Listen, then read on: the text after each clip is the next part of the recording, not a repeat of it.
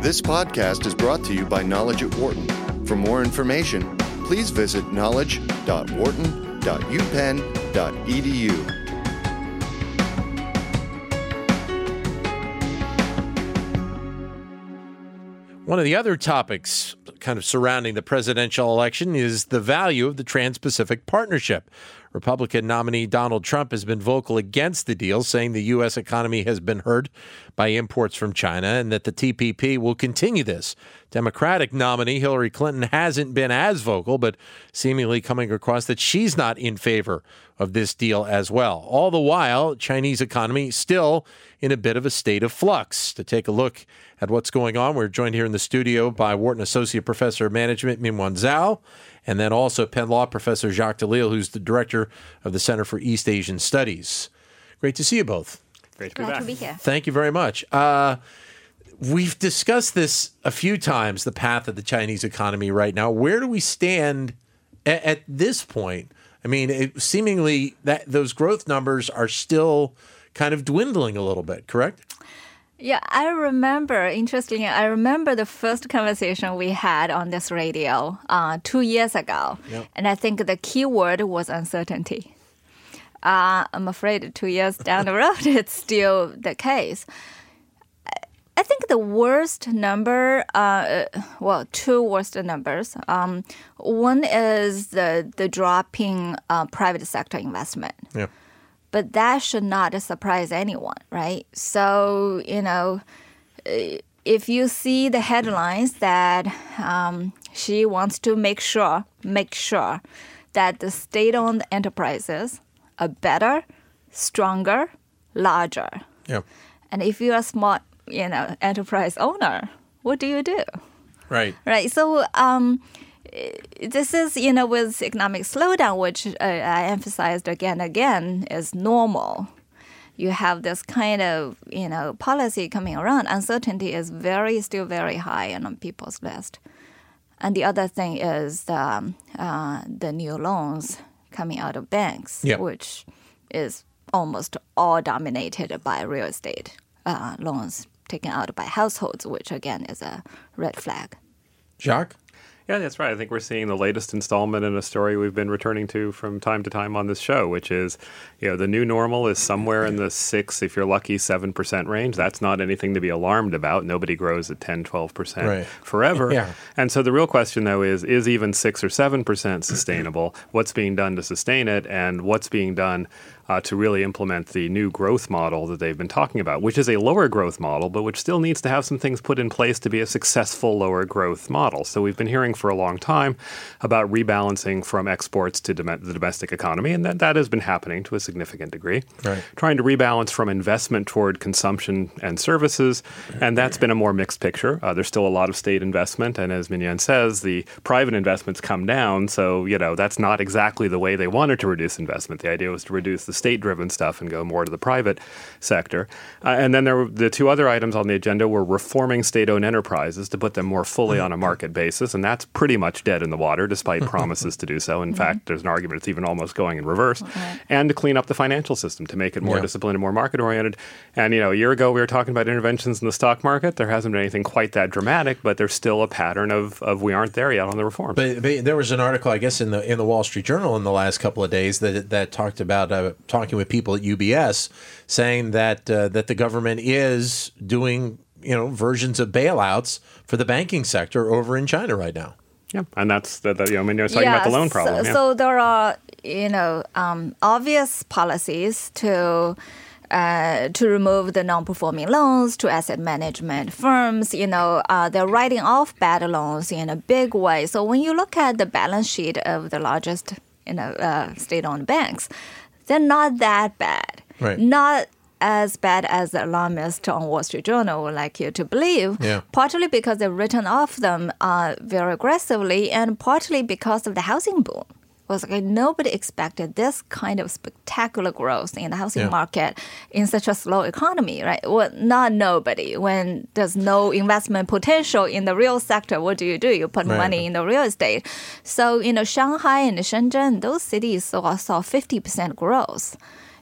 50% in the last 50. And so, immediately the bank's balance sheet, some of them have a strong exposure to the real estate companies. Yeah. Are looking better. So, in a sense, the individual households are bailing out the big banks. And that's long been the story. I mean, the money for state-owned enterprises passed through the banks has always come from individual savings. And you still have a system of what is essentially financial repression in China. Where does the money go? You could put it in a bank at terrible interest rates, negative real interest rates. You could put it into the stock market, which is something of a casino and has had its volatility. You could try to get it abroad, but that's not an option available for a lot of people. And so it flows into things like the housing sector. And we've seen this concern surface. We haven't had a real bubble burst, but it's a recurring concern. You mentioned before we started this that you were just over there for a good bit of time. From what you see over there, I mean, I don't know when the last time was you're over in China, but you see it firsthand. What were the biggest changes that you noticed within the structure of the economy, just in the cities that you were in? Well, I think uncertainty is certainly the key word. Everyone is talking about this because, the idea is there should be some signal by now where the country is going, right. And how to interpret the mixing signals. For example, on the one hand, there was push for privatization, PPP reforms, and the language was very strong, right? Reform has to go on at any cost. And on the other hand, as I said, there was the slogan, right? We should have all the confidence that the state-owned enterprises can be bigger and stronger, and it has to be. It was like, okay, these two really don't go hand in hand. So everyone is trying very hard to interpret the signals. And China is pretty much still a top-down economy, right? Where the economy goes depends pretty much on how the policy is being formulated at the top. So there's tremendous effort at interpreting every single signal coming from the top. Not sure how successful they are. On the other hand, there are pockets of very optimistic business people, particularly in the e-commerce sector, in the so-called new technology. There's still a lot of progress made in improving the infrastructure. So if you're riding the high-speed rail while browsing the web, ordering the dinner for you, waiting for you at home when you arrive, and it was like, wow, this is wonderful China. What kind of the Wall Street Journal is just painting such a negative picture because life is so good, so convenient, and so ahead of the U.S. And then after you arrive and talk with your dinner friends, they were talking about uncertainty and where to go next. So it's a very mixed picture. But, I mean, any time you have such a housing boom, at some point that slows down. I mean, it can't continue for the next 30 years. So then you have to look beyond that at the other pieces of the economy that maybe haven't grown as much or as quickly as you would like. And then you have to focus on those as well. But they should be happening at the same time. Right. Well, the housing boom is both the consequence and cause for the slowdown, right? Right. It's a consequence because there's not many promising projects to invest in the real economy. So what do? You put money in the housing market. So the consequence of that is the high cost makes the real businesses in the real sector more difficult to survive. So I interviewed many managers in Shanghai, and they're moving their companies out. Even R&D centers are moving out just because the young people they're hiring cannot afford a house in Shanghai. Yeah. 844-942-7866 is the number if you'd like to join in the conversation. Minwan Zhao from the Wharton School, Penn Law professor Jacques Delisle joins us as well. I guess then, where do we focus on China's growth then in your mind in the next few years? Because seemingly they still are one of the very important factors to the global economy right now. Sure, and they're very much aware of the problem, and there's a lot of talk about the right things to do. But as the saying goes in Chinese, implementation is difficult. There are losers and people push back. But Min-Yuan mentioned the high tech sector, where China has been doing some really extraordinary things. I mean, they really are doing cutting edge work in a lot of subsectors. The emphasis on the service economy and domestic consumption, that's real, and there's been some progress there. Yeah. That's where it's got to go. And if you look at the big, almost demographic picture, you can see the pressures for this, right? China has an aging population. Yeah. So, brawn-type labor is not really going to be where it's at. You Right. need things that can keep people employed into their later years. There's been a vast expansion of higher education, very uneven in quality, but still a vast expansion. So you need jobs for college graduates, and that's one of the sources of malaise in the cities is people who are graduating and not finding jobs. And China is no longer that low-cost an economy, so you can't make the cheap stuff. A lot of that's going off to Vietnam and Bangladesh and wherever, and so they're trying to find those niches which are more high value-added sectors. But that employs a limited number of people, and it's not that easy to manage in a terribly planned way. Min-Yuan? Yeah, I agree. So the housing boom, going back to the transition to the consumption, the housing, the risk of high housing prices is on the agenda for many policymakers now, and they realize the importance of that as a deterrent of rising consumption. Right? If you put a certain chunk of monthly income on housing, you're going to spend less on restaurant and entertainment. Right. But despite that, consumption is growing at 10% and above. So yes, it's below expectation, which was, cited as bad news everywhere. But Right. 10% is a good growth in this kind of economy.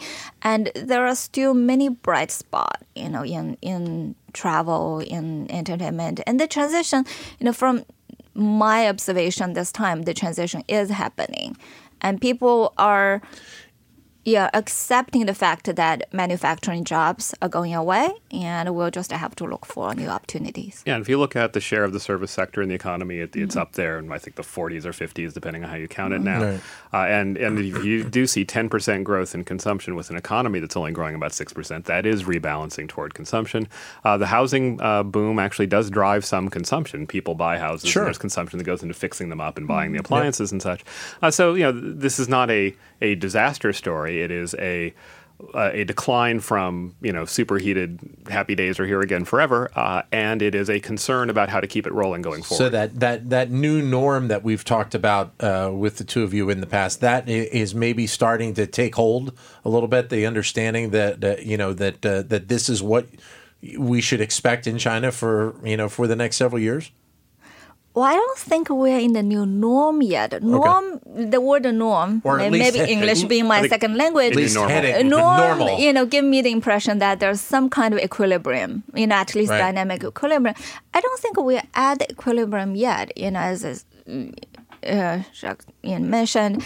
The policy, where do we go with the SOE reforms, how to deal with the currency issues. You cannot put a tight lid on capital outflow all the time. Those with connections are still moving money out. But, that's kind of tight control on the household finance. That's not a norm, right? You cannot do that over a long time. So I don't think we are at the new norm yet. Economy is going to slow down, but whether you allow the economy to slow down to shake out the inefficient companies and then prepare the ground for new growth, or you some kind of intervene here and there trying to fix it at 6% and prolong the process, it's not clear. Yeah, I think there's been a successful lowering of targets and expectations to the Right. 6 to 7% range. And there are some big picture ideas of where the reforms in general need to head. But the uncertainty that Min-Yuan's been talking about is how do we get from here to there? How bold do you be in doing that? Sure. And how do you avoid the temptation to say, oh, this is going to have some short-term pain. What do I do to deal with that? And it has some long-term risk. And those are tough policy questions. Right. We've talked on this show about Trans-Pacific Partnership and what was going to happen with that. And it seemed like for quite a while with President Obama in office that there was a decent possibility of the TPP. it's looking more and more like whoever gets into the White House, that TPP is not going to be a reality. In terms of what you've written about, Jacques, with the TPP, what's the expectation of this potential going forward at this point? Well, I mean, there's going to be some kind of TPP in all likelihood. The question is, will the U.S. join it in the first round? And, it's got this funny history because people think of it as the U.S.-driven trade agreement. And certainly that's what it's become. But it started out with Singapore and a couple of others in the region. Yes, both candidates are against it. I would not by any means yet rule out a lame duck session push to try to get it through. I wouldn't put a lot of money on that happening, but I think you may see the effort. And, Obama, for all that he has done to support Clinton's candidacy, he has not thrown TPP under the bus. So that's still there. And I think, the jury is still out on what would happen under a Clinton presidency. I mean, you would see some kind of renegotiation, some kind of change. But I think keeping us out of it is a big step. Right. Meanwhile? Well, I was in Vietnam, and people are extremely enthusiastic about the prospect of joining TPP. And the most important reason is the U.S. Yeah. So TPP without the U.S. is not that exciting. And when you look at the ASEAN countries, they've been integrating at a very fast speed in terms of free trade, in terms of capital flows, in terms of the free flow of human capital. So,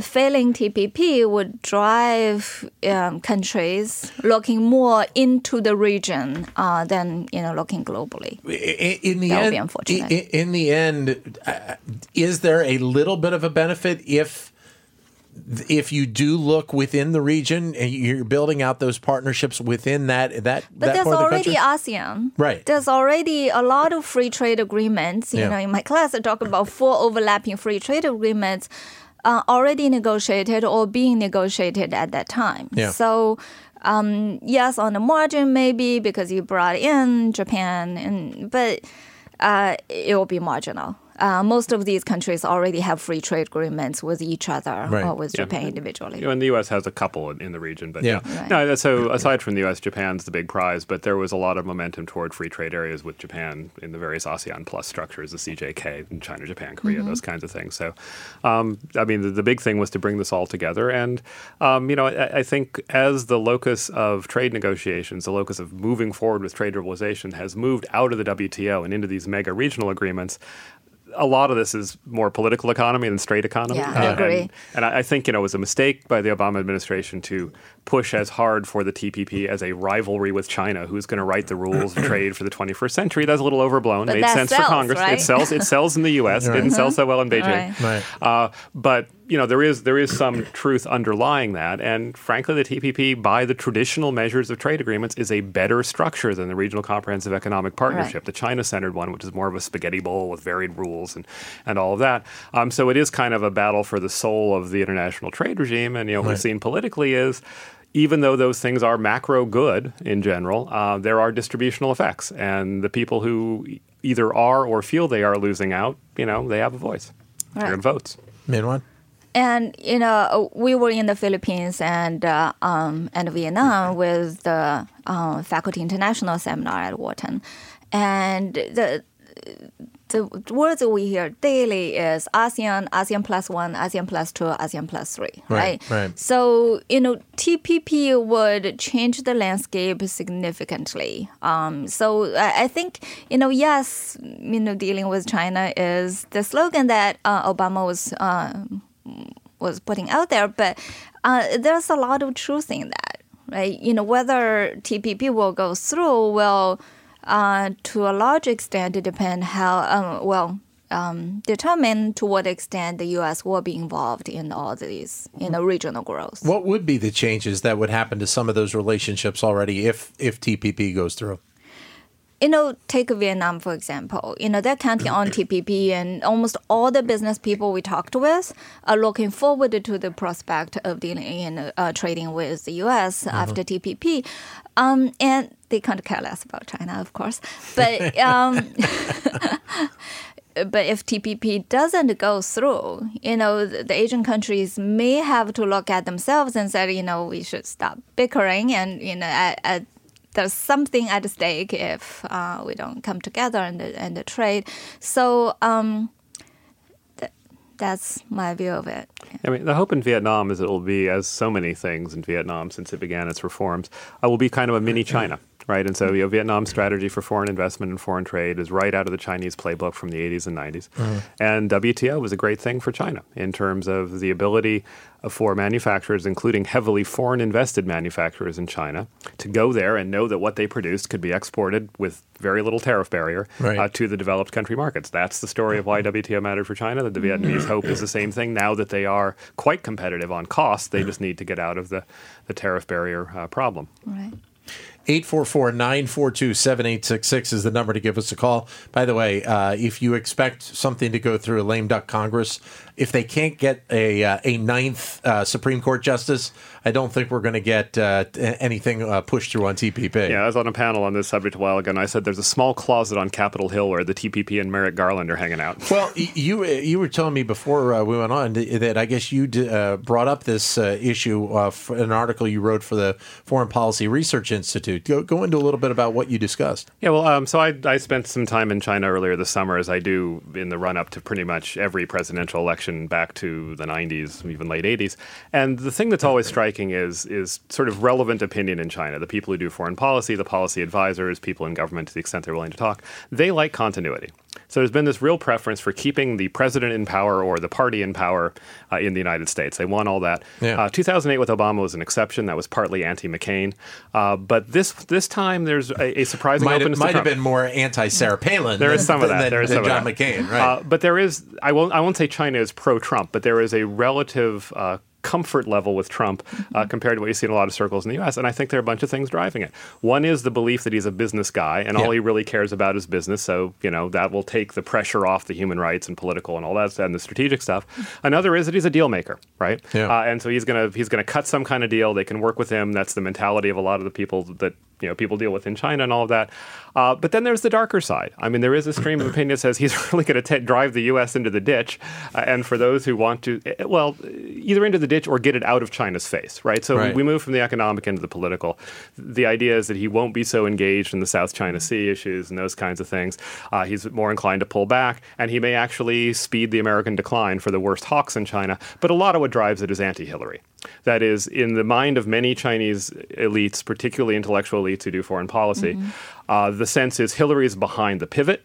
Hillary's behind the whole Obama administration pushback against China that sort of emerged over time, and that she's tougher than he is, and that she is, in the words of some of my Chinese friends, ideological, by which they mean they think of her as the first lady who went to the Huairou International Women's Conference and said human rights are women's rights are human rights. This pushing this ideological agenda, which the Chinese want to get out of the way so they can deal with the economics. Right. And on top of that, I think she did not give as much credit to the Chinese as Trump did.